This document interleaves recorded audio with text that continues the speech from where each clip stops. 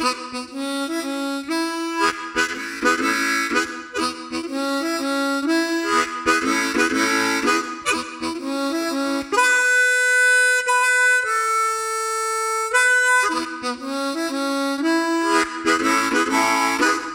back to the Turn on the Music podcast. This is episode 8. My name is Kyle, and as always, we have CJ. How are you, sir? I'm good, but is this episode 8 or episode 9? 9. You said episode 8. I know. So this is Kyle and CJ, and this is episode 9.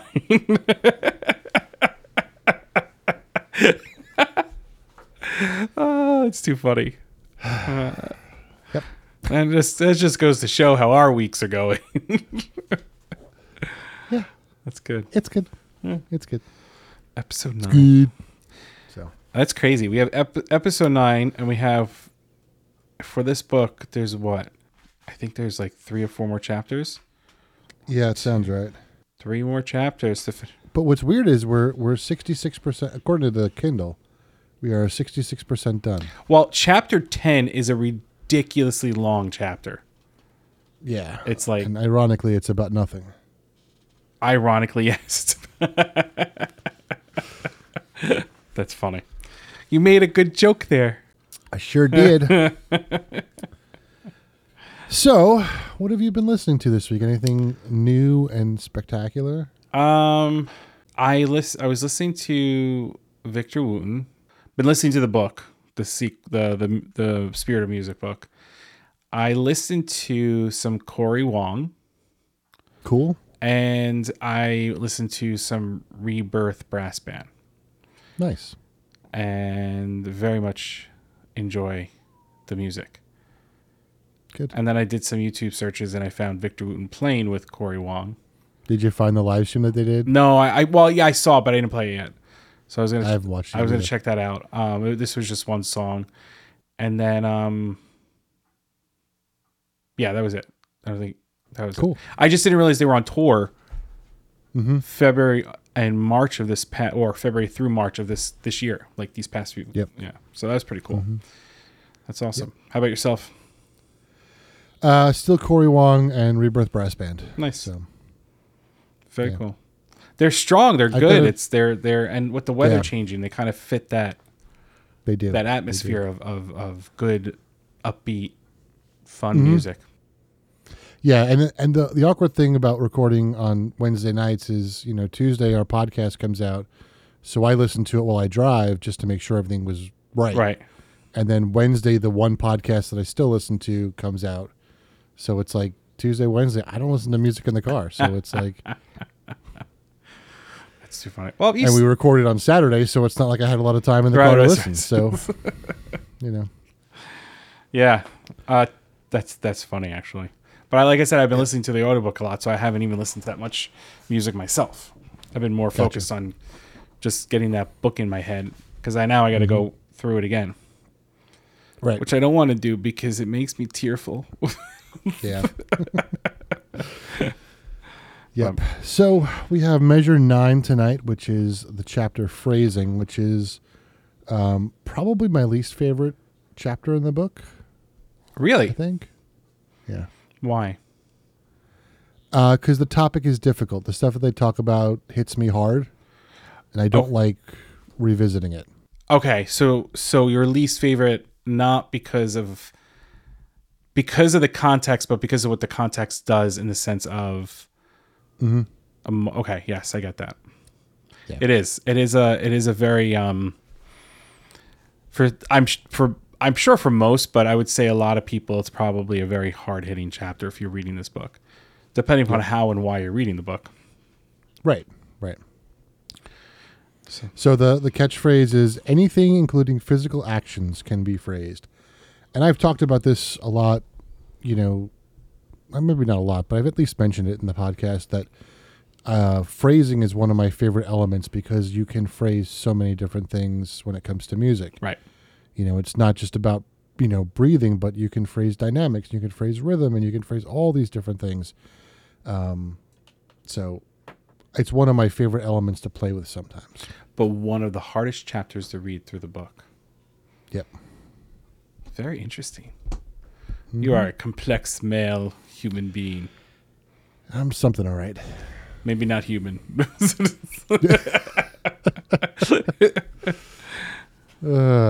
So shall we get into the book? I don't know. Are you sure we can do this? You sure we can get through this? No, I'm not. So the chapter continues after Victor, Michael, and Clyde leave the accident and the healing of the person that was in the accident from the chapter before. And they arrive at Victor's house, and lo and behold, Uncle Clyde is already there sitting in Michael's chair.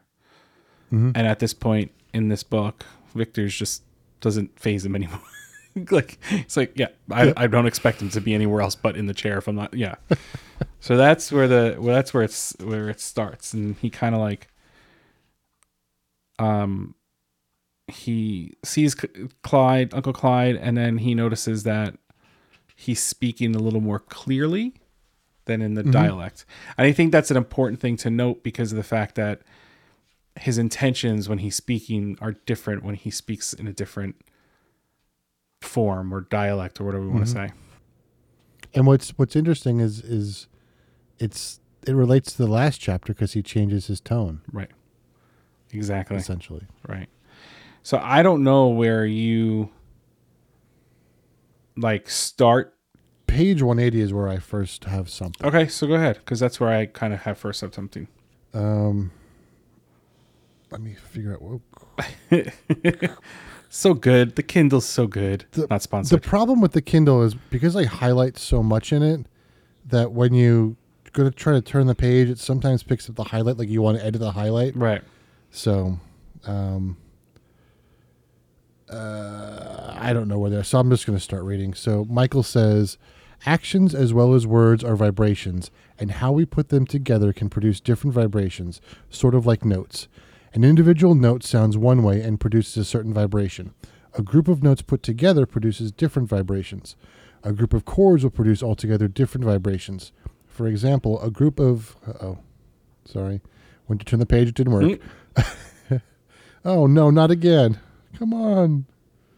Hang on. I'm going to let this be a dramatic pause because I know exactly where you are in the book and I could read.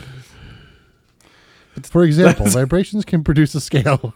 It can be a major, minor, diminished, or any type of scale. These scales produce different sounds and feelings. A longer group of notes, scales, chords, or words strung together is called a phrase. Now, a phrase put together in a particular way can cause miraculous things to happen. I think the only thing that I would out of everything that I underlined, I would say this. Uncle Clyde said, so understand this. Certain vibrations and situations can be created by the words and phrases we use. That's why we choose them carefully. Right. And I think that kind of like, because of what all you just read, like kind of leads into that. But it's true. Vibrations are a big thing in anything. Because we all vibrate. We all resonate at a certain speed. And that's just the same thing for anything else in the world. Everything has a vibration to it. Yep. It's just not everybody is susceptible to feeling that vibration. Is that the word? Yeah. Not everybody feels it. Not everybody senses it. Some people are more sensitive to it than others. Maybe the word is receptive. Receptive. I think it's better. Yeah, totally. They're not as receptive to it. Right. Because they may feel something but not be aware of what that vibration, what that is. Right. Whereas other people are aware that the vibration that is causing their change in mood or whatever, their understanding of it, they know where it is. And whether you want to call that person an empath or whatever, there's things that go to it. Yep. Which is funny because in the next paragraph, he goes, the common person relates phrases to words only, which is true. And then he says, we as musicians go a little further, and this is Uncle Clyde speaking, and add notes into the phrase category. So I think in one episode I talked about how breathing, I was told to breathe for the sentence you're going to sing. And that's all the breath that you need. You don't need more than that. So whatever breath you would take to say the sentence, is all the breath you should need to sing, because if you control your breath properly, you will have enough breath to sing that line. I think that's interesting because that also changes that place. Unless you're singing Bach, in which case you might not have enough breath. Yeah, no, I know. I'm not saying it goes for everything, but that's just notes for one syllable. But it's pretty accurate when it comes to a lot of what you're saying. But I agree with you, and that changes your phrasing. Yeah, it does. And that's as a singer. As an instrumentalist, it's even different, more different. Yeah. Yep. And every More instrument. differenter. What? I said more differenter. More differenter. We're just gonna make up words and put them out into the Urban Dictionary and see if people grab them. Mm-hmm. I think that, when you have a woodwind instrument versus a brass instrument versus a percussive instrument versus a string instrument, which could also be percussive, and all that stuff. And I think that no matter how you phrase the instrument that you're using, can change that phrase. Mm-hmm. Sure. That's just my take. Yeah. So the one line that sticks out to me is, now a phrase put together in a particular way can cause miraculous things to happen. Like, what miraculous things? Are you asking that as a rhetorical question, or are you really curious? I'm curious just to know if you have an answer. Do you have an answer? I might. I don't know that I could formulate it into words, but I kind of have an answer. I think that it boils down to, I look at it this way. How you say a word can mean completely different things. Mm-hmm. And how you say it, meaning like, I can say to a dog, come here, quietly, and the dog may come. I can yell at the dog and be like, come here, and the dog may not come. Right? Because there's a different tone, but there's also a different phrase to those two words. Yep. And that receptiveness to that phrase plays a factor. When you're talking to a kid and you're telling the kid, come here, and you're doing it in an angry tone, the kid's not going to want to come over there. But if you quietly turn around to the kid and be like, come here, I got to talk to you for a second, the kid's going to walk over because they're not going to feel intimidated or something to that extent. And the same thing with anybody at any age, really. So I guess in a sense, they say that if you phrase things properly, you'll get the response you're looking for. That's my take. Is that your take? I think that's one of my takes. I think the other take is that, a phrase, musically, a phrase that is performed can generate a certain response. Right. You're going back to that Harry Connick Jr. Video that you found, where the audience starts clapping. Like, he played a phrase that made them start clapping. He didn't say, all right, everyone, let's clap on 1 and 3, Everyone just did it because of what he was playing. The phrase that led up to it, he essentially told them, they got it wrong, but, And then he adjusted that phrase and got them to clap on the beat that he wanted to. Right. And I think... And there's...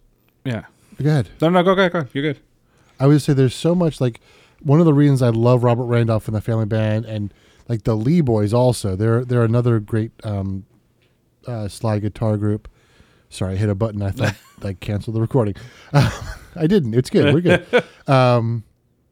So the Lee Boys, you can, and Robert Randolph, you can hear them as they're playing, like these phrases like bubble up from one of the players, and you can actually hear them like say that phrase to the other person and influence what they play, how they play, and if you go back to one of my YouTube videos where I analyzed music as a language with 2 songs by Bella Fleck and the Flecktones, Big Country and Stomping Grounds, listening to Bela and Victor, like their phrases together, and Jeff Coffin too, and how they influence, like there's this one section where Victor and Jeff are playing a solo, and the way Victor phrases influences how Jeff responds. Right. So musically we have this communication, and you think about, first off, they're having a conversation using musical phrases, but like the emotion that can be generated by those phrases, like if you change the phrasing of that, you can change the emotion that's associated with it and what the audience feels. Oh yeah, and you can change the direction really cool. of the song. Yeah, you totally change the direction and totally change the feeling of the song. You could start off with this happy, jumpy song and end up with this like angry song that everybody's like, oh, no, that's not right. Doesn't feel good. Yep. Totally. Again, it's also receptiveness of the person that's listening. Right. Some people just don't react to music the way others do. And some people react to it and don't know why they're reacting to it the way they do. I remember one of the conversations growing up, because my grandfather being an opera singer, music being a part of our lives in that capacity, of them talking about songs that would make them cry. Like, and not even like something that they're sitting there going to want to cry. It's just the way the song triggers whatever inside of their brain or their emotion, whatever. They just start crying. And there's songs that that are out there that every time I listen to them just make me tear up. And not everybody responds to music that way. But at the same time, a lot of people do respond to music that way, and they don't know why. Yep. And it's interesting, because is that the phrasing? Is it it's all the elements put together for phrasing purposes. So you could have a song that could bring millions of people together just because of the way it's phrased. I think that's what that kind of leads to, that miraculous possibility. Yep. Like, we don't even have to pick out different things throughout this chapter to talk about, because it's pretty much that conversation. It's just this whole idea of, he even says further down, he goes, you see, in all the elements of music can be phrased, not just notes. How to use these different elements is what you've been learning. So he's individually learning how to break down the elements and how to use them, and then he's learning now how to phrase them. Right. And then you think about the order of what you learn throughout the book. The next thing that he learns is space and rest. That's the next chapter. Yep. So you're going to learn all about this phrasing. You're going to learn how to connect everything, how to make everything work. And now we're going to teach you that you need to put space everywhere. And that is just as powerful. So it's one of those chapters that makes you go, what is going on in my life? And then he breaks down life, and he breaks down the days alive. Yeah. That was an intense. That's an intense paragraph or two. Yeah, and this is, I mean, I've heard this done by so many different people in so many different ways, and this is where it starts to get difficult for me, right? And I think maybe you too, because, I mean, we both kind of said it before we got on, like we're not doing what we want to be doing, in a career, right? I told you, I just told you, I want to retire. Like, like I'm ready to retire. Listen, I enjoy helping people. I will not say that that's not the case. I'm not saying that to give a cliche answer. I really do enjoy helping people. Even people that make me upset, I will help them. Because I'm not I'm not going to be a jerk. I'm not going to tell you no. I'm going to make sure that you have what you need. And if you're going to be just as upset with me as you were before, and as you are after, fine. But that doesn't mean I'm still going to help you. I mean, we both experienced that. We've worked in fields where that has happened, and even off the bat, the person is just an angry person. And no matter what you did and what you say and how you help them, they still become this angry person towards you. And they're not receptive to anything. But I agree with you. It's one of those things where we know we're making a living, we know we're making money, we know we're able to survive, but at the same time, it's not what we want to be doing every day. And that's just, and then you question, like, what choices did I make that put me in this position? And then you watch a show like House Hunters, and they're looking at these houses, like, oh, my budget's $5 million. It's like, oh, well, what do you do for a living? I pet caterpillars all day. I know. Like, what? Yeah, it's like, what? How do you get paid for petting caterpillars? Yeah, like, and why am I not getting paid that money? Like, right. So I don't know if we want to read through this, but it basically breaks down, you know, if you're 50 years old, it tells you how many days you've lived, you know, and how many days you lived until you're 70. And there's this whole big breakdown of, so this is how many days you have, and then what a total of this days that you were sleeping, and this, it just breaks down how many actual days you've lived, meaning like actually lived, not in the sense of I was asleep, I was sick, I was an infant, I was. It's the days that you were at a point in your life where you were able to make conscious efforts and decisions of where you're going to go. Right. I don't think we need to read through all that math. No, but I think one of the most important parts is towards the end of it, where he says, or where Uncle Clyde says, "Now listen here, son. How much of your precious little time is spent on really becoming who you choose to be? Do you know? Actually, all of it is, but you don't know that it's you doing the choosing. How much of that time is spent consciously making yourself better? Not much. We can probably count that time in weeks or even days." And that's one of the hard ones for me, you know, is reading that line, you know, and I've read it, I don't know, 20 something times at this point. You know, that's a hard one to swallow. That is. It is a hard one to swallow. It's one of those things where it's kind of like, really? Am I wasting days? Am I wasting time? Am I wasting this and I'm wasting that? Right. Like, should I be sleeping anymore? Like, you know. Like, right. It reminds me of that Seinfeld episode where Kramer decides to do the Da Vinci thing and sleep only 20 minutes every 3 hours. So he gets like 4 more hours to the day, and then he ends up, you know, falling asleep. Right. Wrecking everything. But yeah, anyway. But it's true. You know, people do that. They try. Wait, you know. Yep. I know people that can take a 20-minute nap and be good to go. Like, and they can do it. Like, they can literally, like, I'll be talking to them and they can be like, 20 minutes later, they're back up. Yep. It makes me think of this one time I was in high school, and the band director, he was a big gentleman. He was a nice guy, but, you know, intimidating, but in a good way, like all that stuff. He's a big guy. He smoked. He did everything, you know, smoked cigars and all that stuff.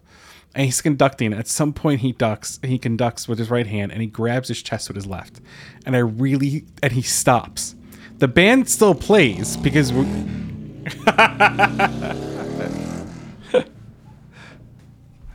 that's hysterical. You need to leave that in. At one point, his right hand's up because he's conducting. His left hand grabs his chest right over his heart, and he stops. And I wasn't the only one who saw this. And he stopped for a few measures. We were still playing. We were still all on time, and he came right back in on beat. Like, I don't know how he did it. I don't know what happened. I don't know where he went. He could have had a minor stroke for all we knew. And he was just spot on coming back in on that downbeat, like 3 or 4 measures later. And I remember looking at I'm a saxophonist, so I remember looking at the person next to me who I knew well, and we were just like, did you see that? Yeah. So, okay. Just make sure, we were the only. And it blows your mind because, like, what happened at that moment? Right. You know, like, I know, like, sometimes when musicians play, they get into that zone, or what they say, that pocket, because I know that he talks about that. But what happens? Like, where are you? Where did you go? I want to know. I want to know that. Yeah. And that's what this, like, kind of makes me think. It's like, so everything we're doing is going to be making ourselves better, but I feel like, do they talk about mistakes and failure in this one? No, they don't. A little bit. It's more so in the second book. Yeah. I feel like this book was like, this is what's on my mind, and the second book is like, I just learned so much more new stuff, and I need to share it. Yep. Yeah. I did, and that's kind of what he said to me when I met him. When I first found out that he was writing the second book, and he kind of said, you know, like, it's just the first book, but like deeper. And but it's well done expanded. Though. You don't feel like you're reading the first book though. No. Yeah. No. They do say further down. I don't know if you had more to read after that. I did underline it. Ironically, it is italicized in the book. All things that I'm going to read this. This is read in Uncle Clyde's tone. All the things that you've held your mind to, you have accomplished or will accomplish. You can believe that. And all these time frames can be viewed as phrases. So I was thinking about that, and it's like, so the 3 years that I went to my master's considered a phrase. Yeah. The 4 years that we were in college, it was a phrase. Mm-hmm. So every and it's funny because I work in education. You essentially work at a university, so you're almost in that realm. I still think of the year as the school year. Like, it's hard for me to think of the calendar year from January to December. I constantly think, okay, the year is September to June, and then I have summers. And not that I have summers off. I'm just saying, like, mentally, I'm just so used to that that it's hard to turn that off.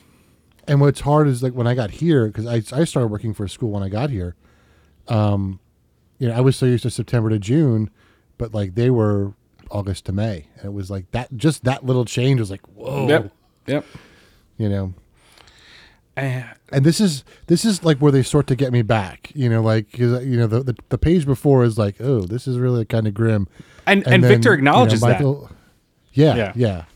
And then Michael says, there's only one reason you ever fail at anything, and that's because you eventually change your mind. That's it. Like Uncle Clyde told you, anything and everything you have ever decided to do, you have succeeded or will succeed at doing. It may take a day, a year, or 12 lifetimes, but if you hold your mind affixed on the idea, it will come forth. It has to. That is the law. So that, hearing that, it's like, oh, well, they're getting me back, but then they depress me even more later on. It's like, oh, this is... I think I think it leads up to a reason as to why they put this back and forth at him. Right. But you don't know that until it comes to that conclusion, and you go back and forth. And then he goes further. They're talking more about that and failure and all that stuff. And Victor he does talk about how he didn't understand it at first, but when he started really thinking about it, he was like, okay, this all makes sense. I get what he's saying. And it's true. I was thinking about it too. The things that I failed at were the things I just didn't really care about. Right. Or not that I didn't care about them. It's just that they didn't fit in what I wanted to do. Right. I just wish I was better at the things that I like doing. Right. At the bottom of the page, of 184, after Victor explains his understanding, he said, Uncle Clyde interrupted my thoughts. So what I was saying before Michael chimed in is this. Your life, which is capitalized, the word, is made up of a string of many different phrases. Most of these phrases were put together unconsciously. And I think that's what you were just talking about. Yeah. That our life is just a series of phrases. You can look at, like your college years as a phrase, or, right. A relationship as a phrase, or, Which is true. I mean, you date somebody for 3 years, that's 3 years of your life. That's a phrase. Yep. Or a phase, because at some point they do say word phase. And they said it's kind of the same thing. Yep. And then he talks about, he goes back about the days on your planet and, make sure, are you making the right choices? And Victor says, I never realized that our time was so short. And Clyde goes, most people don't until it's too late. And then you're just like, oh man. Yep. And then this is where they start bringing you back down again. Right. Because then Michael says, call it life or call it music. There's no difference except most people's musical lifespan is much shorter. Well, thanks. Yeah, right. But it's true. But I get what he's saying. And even on that end of it, because it just, and that's like we could read these things like crazy, but all this stuff, and then I don't have anything for a while because he talks about. Well, he does. So he does kind of bring it back a little bit for me, where he says, and only when the separate. So it's right. Call it life, call it music. There is no difference except that most people's music lifespan is much shorter, and only when the separation disappears for you, meaning the separation between life and music, right? Music will become part of who you are. Right. Right. And then there's the paragraph after I did mark. It says, you can see how setting up certain phrases in your life can produce desired results days, years, or decades later. Musical phrases can be set up in the same way. If you are playing a show, what you choose to play at the start of the night can determine how the listener will hear you later in the show. You can use certain musical phrases to set up his ear or his emotions for something you choose to play or do later. And I think Victor Wooten does a very good job at that in his albums. Yeah, because I feel like his albums, you listen to, oh, this is great, this is cool, and then like the second song comes in, oh, this is really cool, and then the third one comes in, or the fourth one, and it kind of mellows out in a good way. And like you hear these and you're like, oh, this is really good, and you're like, okay, cool, and then like the next song is a little more, I don't want to say aggressive, but a little bit more upbeat, and then the sixth song or whatever, it's back to that like funky playing, and it's every album I feel like has that. Yeah, and I think some of it comes from Bella Fleck, because the first time I saw Bella Fleck at the Tilla Center, I remember Bela saying, our goal is to take you on a journey, and it might be outer space, it might be just across the country, but we're going to take you to a different place. And my goodness, they took you on a journey that night. It was, I mean, they were just all over the place, and it was out there at points, and in some points it was difficult to sit through because it was just so frenetic and just out there jazz, and then all of a sudden it came back together, and there it was. But he set up your phrasing right at the beginning by saying, we're going to take you on a journey. Yep. And he wasn't even playing music. I know. And that's amazing. Well, because he doesn't have that separation between life and music. Right. Or he does, and he knew exactly what he was doing. Right. That's crazy. So. And then they start playing. Mm-hmm. Clyde starts playing. Uncle Clyde starts playing the harmonica. And then Victor wants to join him, but he just listens. Then he joins in. But at first he doesn't think Clyde is a great player. Mm-hmm. Then when he jumps in, he realizes he is. And then Uncle Clyde does all this stuff, and he starts playing in the pocket, as he calls it. Mm-hmm. And then Victor's like, oh my goodness, he's amazing. And he was kept playing. And then Uncle Clyde started doing all this crazy stuff. And then they stop playing. And he acknowledges the fact that he was an amazing musician, but you would have never thought that when you met this person under the bridge, because he was a homeless man, quote unquote. And didn't understand why he wasn't playing to make music or whatever. And asked him that, like, why aren't you doing these things? And Uncle Clyde's like, what did you do? He goes, what do you mean? You just heard me play. What did I do? And he was like, you played amazingly, blah, blah, blah, blah. And he goes, but, like, what did I really do? And Victor's like, he's like, you set me up. And then he talks, you set me up. Yeah, you set me up. That's what you did. And you did it in a way that I didn't even realize it was happening. First, you started with simple phrases, simple repetitive phrases. And you made sure these phrases were familiar sound, singable, playable, right? Then you changed them. And he goes, first, I didn't think you were a very good player. And then your phrases changed in length, and it looked like you weren't even breathing. And then he's like, then you took it to the highest level possible. And then Clyde was like, you think that was the highest level? He was like, I could take you out of the galaxy. Mm-hmm. And then he goes, what you didn't notice was that I also phrased the tempo, which is what you were talking about, phrasing elements. Mm-hmm. I don't know if that's something that you had underlined or highlighted. Yep, absolutely. So I'll stop talking. You can enjoy that and talk that. One of the things that I always focus on, especially in my choral groups, is phrasing of dynamics, because you can phrase the dynamics as a phrase, and a lot of what we do when we sing, and I guess play to a certain degree as well, but more because the way we talk, if you think about the way we talk, we generally start soft. There's a peak of our phrase, and then we kind of trail off at the end. So most of your vocal phrases are the same way.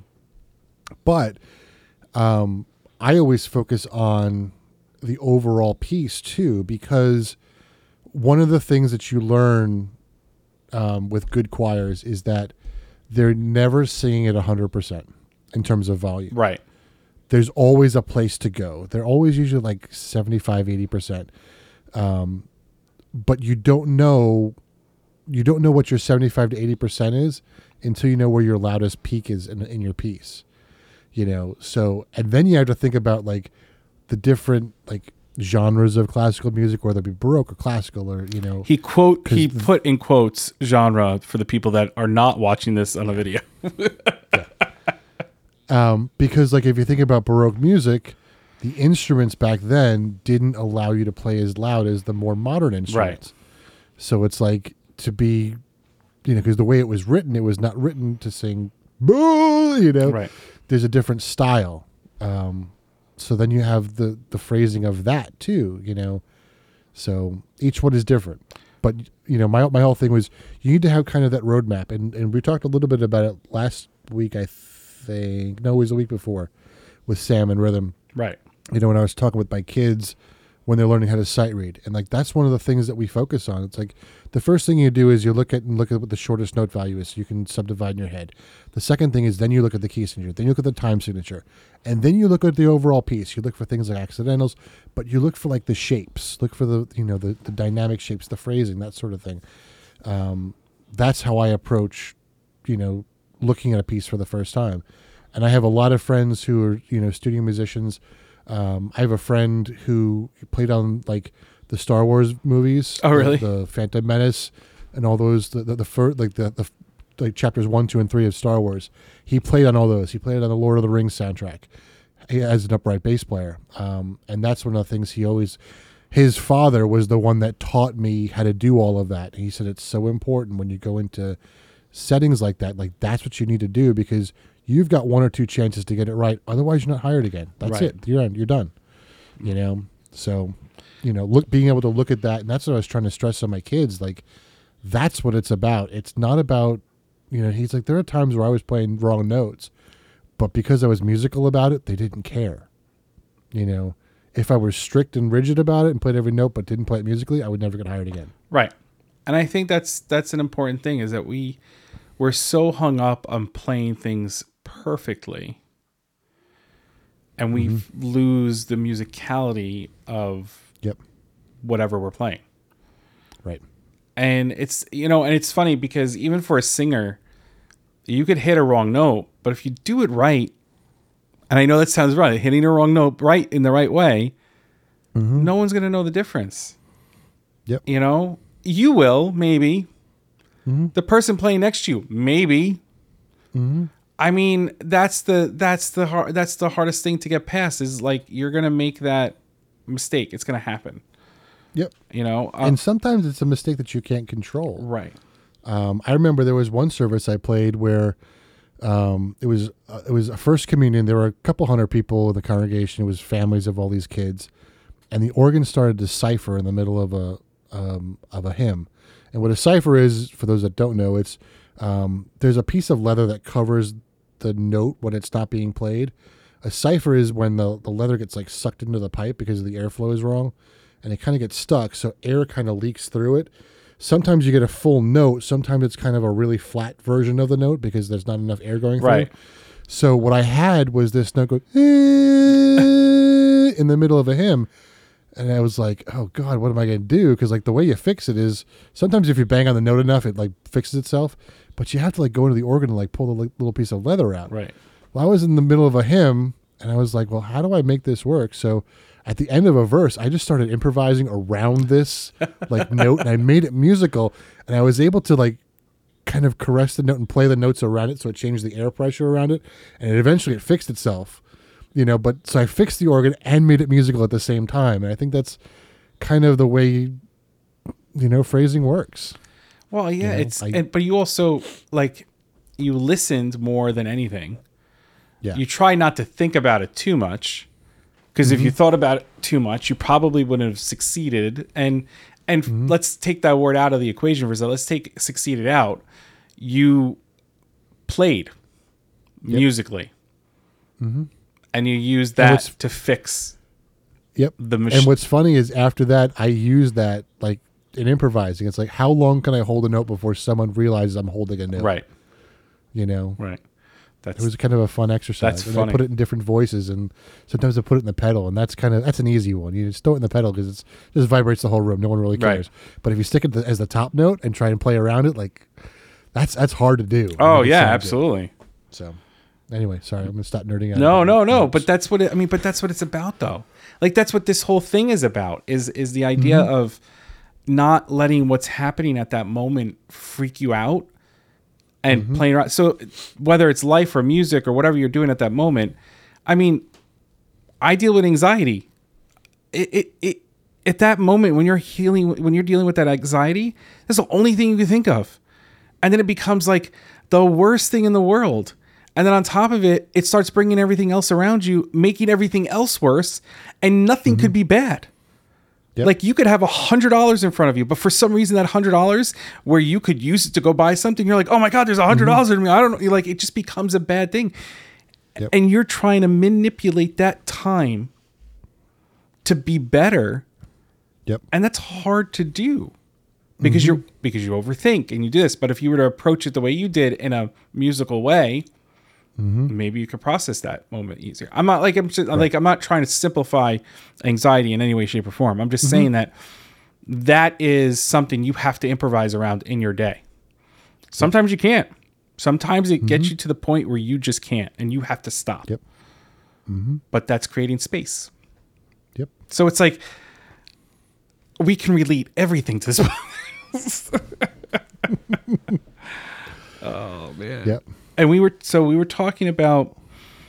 So Clyde talks about what he did to get Victor to do all these things. I don't know if we want to read through that whole entire paragraph. No, I think the important thing is where he says the proper use of phrases allows me to gradually change your mind and body.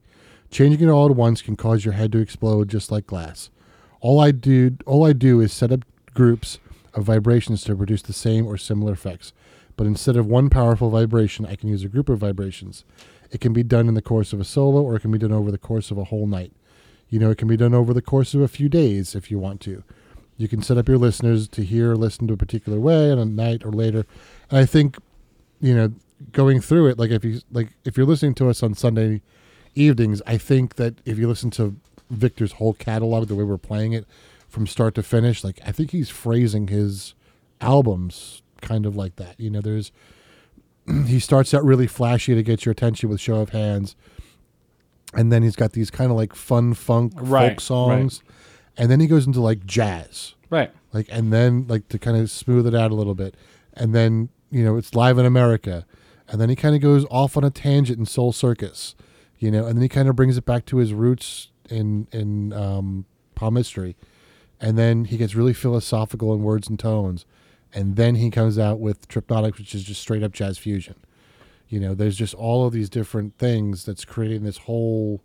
I consider each album a phrase. Of course. So he's, creating his whole world based on these individual phrases or albums. Right. Which is interesting to think about. But I think he's that conscious about it.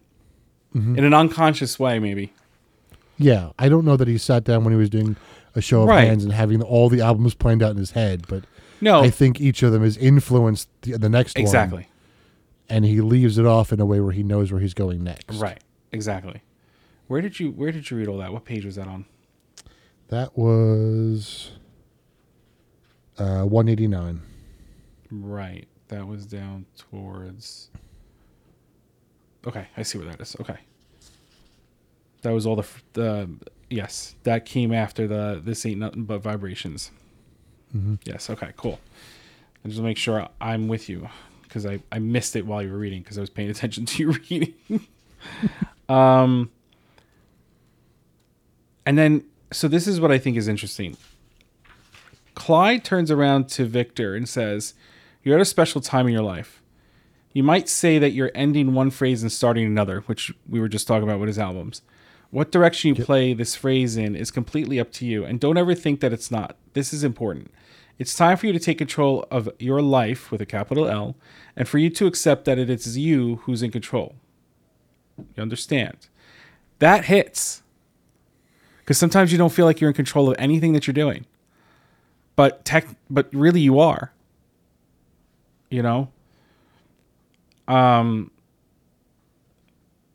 And then he talks about how musicians play a bunch of notes. That's okay. But I think there's important stuff in there because, at least for me, I focus on the notes of life too much. And I focus on the tiny little things instead of the bigger picture. Oh, me too. Yeah. And I think it's interesting to think about, because this is kind of where it gets dark, but kind of hopeful at some points. It's like I think about all the times that I've scrutinized over a $20 purchase, and it's like, why? It's $20 in the grand scheme of things. It's not because scrutinizing, but it's like in my head, it's like, this is going to change everything if I can save this $20. It's like, but why? It's not. It's not. Stop. Right. Like, and it's hard to you're an do. idiot. I mean, but yeah, I mean, I don't make big purchases until I sit on it for 3 months. Yet Right. someone else would go and make the purchase and then figure it out. And which you could financially do, and sometimes you question, like I typically don't make big purchases right away. I need a new monitor. And like this, this is funny because I'm talking about a monitor, but I need a new monitor. And I'm like, I found one on sale. And the only reason why I did it was because it was on sale and it was a deep discount. I'm like, you know what? It's worth it. So now I got to pay that. Like it stinks, but it's working out. I wouldn't be able to do some of the stuff that I'm doing without having this monitor in front of me. But I totally get that because like I want to buy, and I don't buy things for myself typically. I don't go out and just do that. I'll be more apt to buy something for somebody else. Right. And so I totally get that because you sit on that. But, that's a big part of me too. I see little things, but sometimes what the problem is I see the buildup of little things. And my expectation is that something bad's going to end up happening because that's what I dealt with a lot in my life is that little things started happening and then that was like an explosion of a bad. And I need to start to take those moments and see the little good moments. Like, what did you spend the $20 on? Right. Like I spent $20 on, I don't know, let's just pick something out on a book, right? Why did I spend $20 on a book? I can't, but the book, I read the book and it's like, okay, this was the best $20 I ever spent. Right. Like I misplaced the second book, the Spirit of Music. I couldn't find it. I know I had it when I saw you back in April, and I knew it was in that bag for a long time because I purposely kept it there. Could not find it. So I was like, you know what? It's a $17 book. I want it. I need it. So I spent the money. And now that I finished it on the audio version, I was like, okay, yeah, it was totally worth the $17 that I spent 3 times already. Well, it's funny because like I was making those chairs a couple of weeks ago, and it was my biggest holdup was the chairs cost me $30 in materials, but the cushions cost me $70 a piece. And I'm like, I can't spend that, like that. It wouldn't compute in my head. But like in the grand scheme of things, $70 for a cushion isn't that big of a deal. Grand scheme of things, but have you sat outside and read on those chairs? Oh yeah. So take the monetary side of it out of that for a second. Right. And now you're outside sitting down reading. Yep. Like that right there, it takes us a moment to realize that. For example, I have the plant, you can't see it, on the way the screen is, but behind me I have a plant. It's given to me by 2 really, really great friends. And it's a money tree. And I thought it was the coolest thing.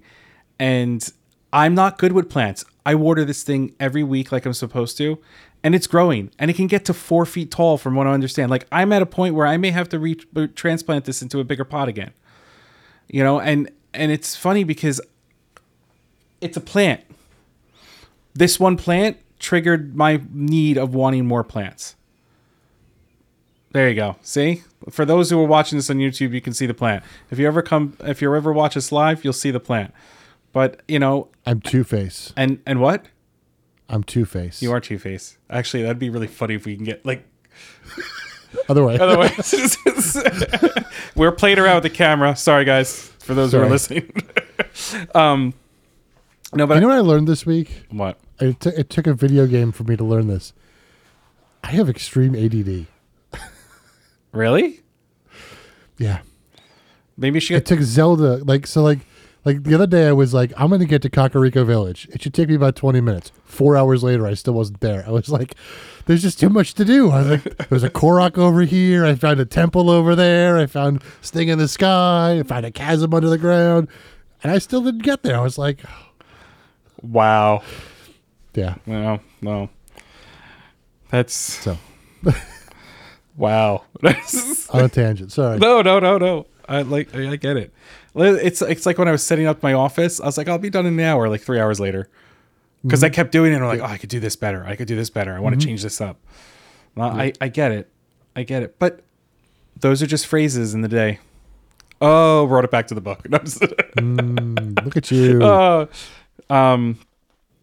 This is one thing that I thought was interesting is Uncle Clyde talks about like Victor says, but you're in control of the phrases, but you release your control of the individual notes.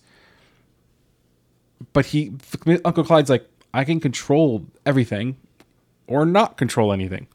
Like, I have the ability to, and I feel like that brings it back to the yin and yang thing, where you kind of have a balance of the conscious and unconscious. So you have the balance of the control and not have control. Yep. But he keeps focusing on the fact that if your phrase keeps coming out wrong, you may go down a level of individual notes to see what the problem is. Like, it's just interesting how they talk a lot about balance. Like, it's okay to be in control, but it's okay to be out of control. It's a matter of how you balance that out. That's the scariest thing ever.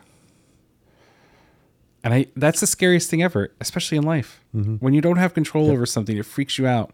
And sometimes you really have to say to yourself, okay, I don't have control over it. It's not me, or it's not something I can hold on to, or I got to just let it be and we'll see what comes out of it. It's hard.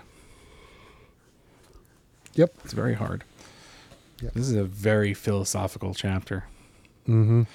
And I don't... Then, yeah, go ahead. Michael and Clyde try to convince Victor that they're right and the other one's wrong.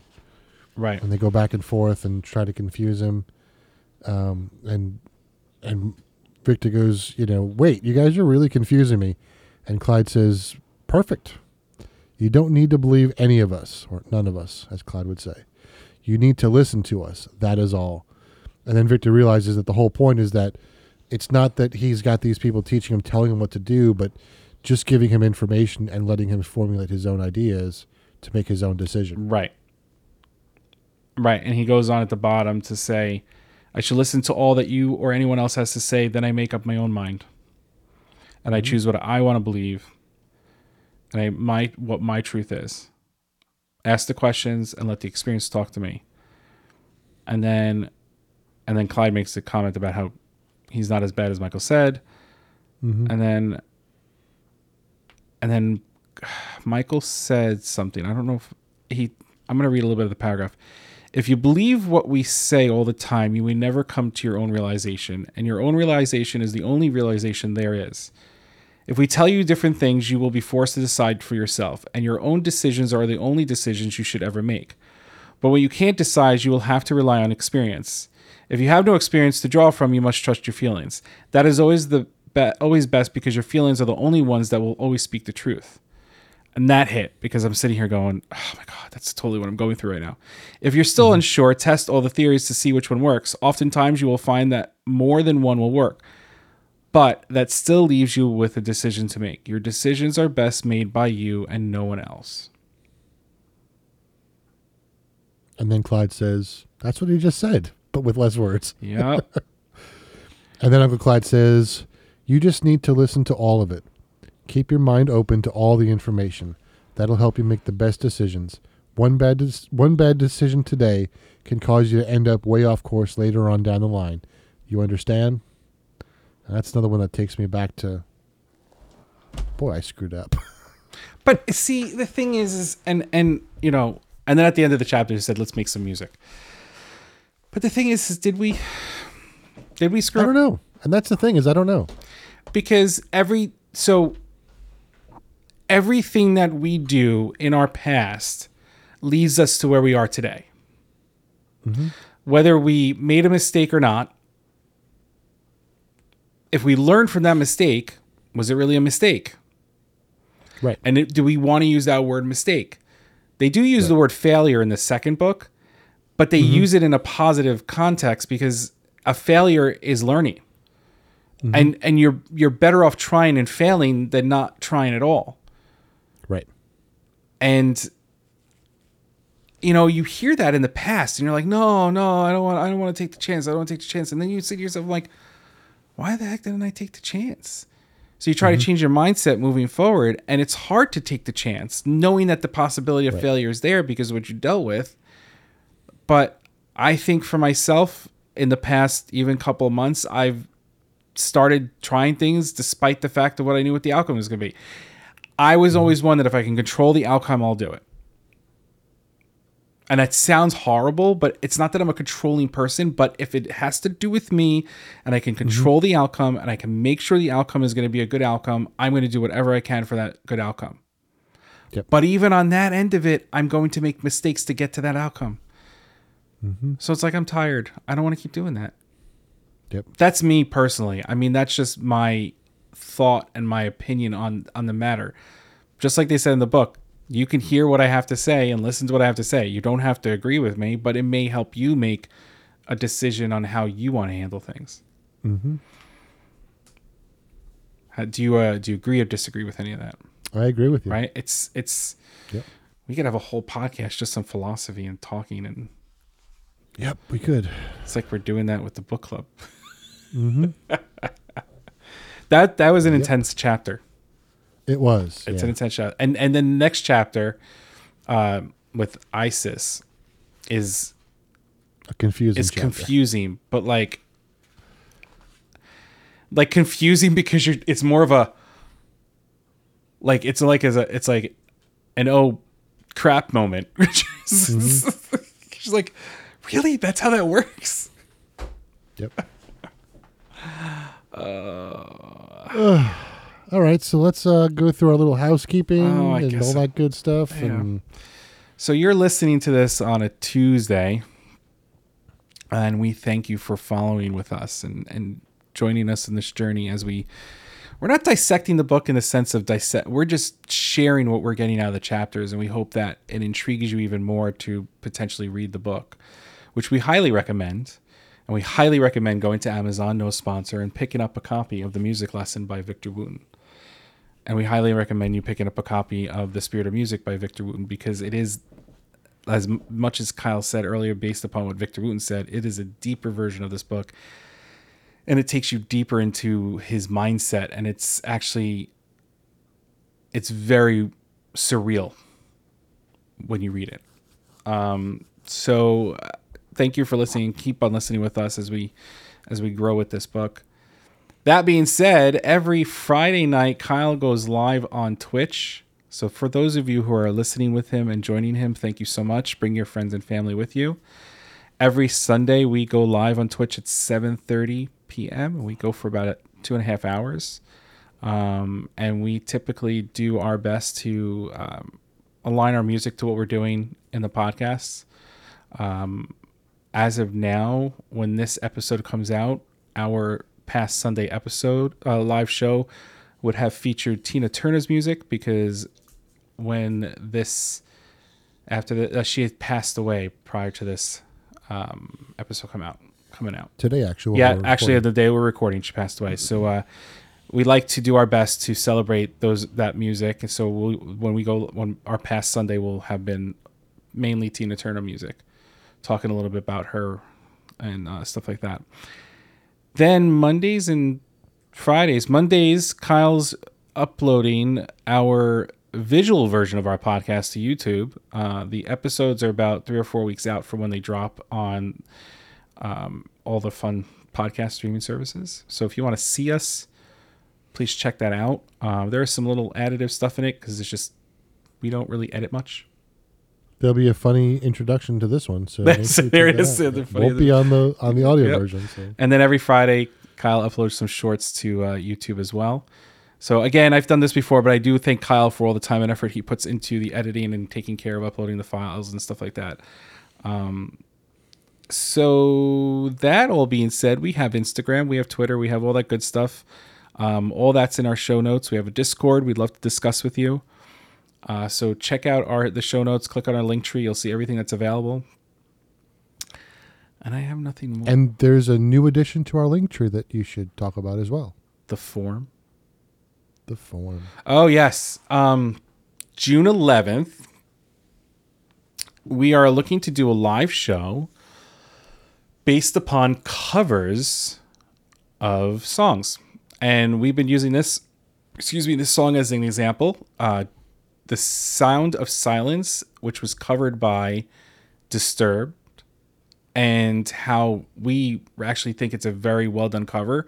That's what we're talking about. One of your favorite bands or bands that have covered a song from another favorite band and you just thought it was one of those things that everybody needs to hear, in that Linktree link, yes, click on the Linktree link in the show notes and you will find the form that you can fill out, and please check it out.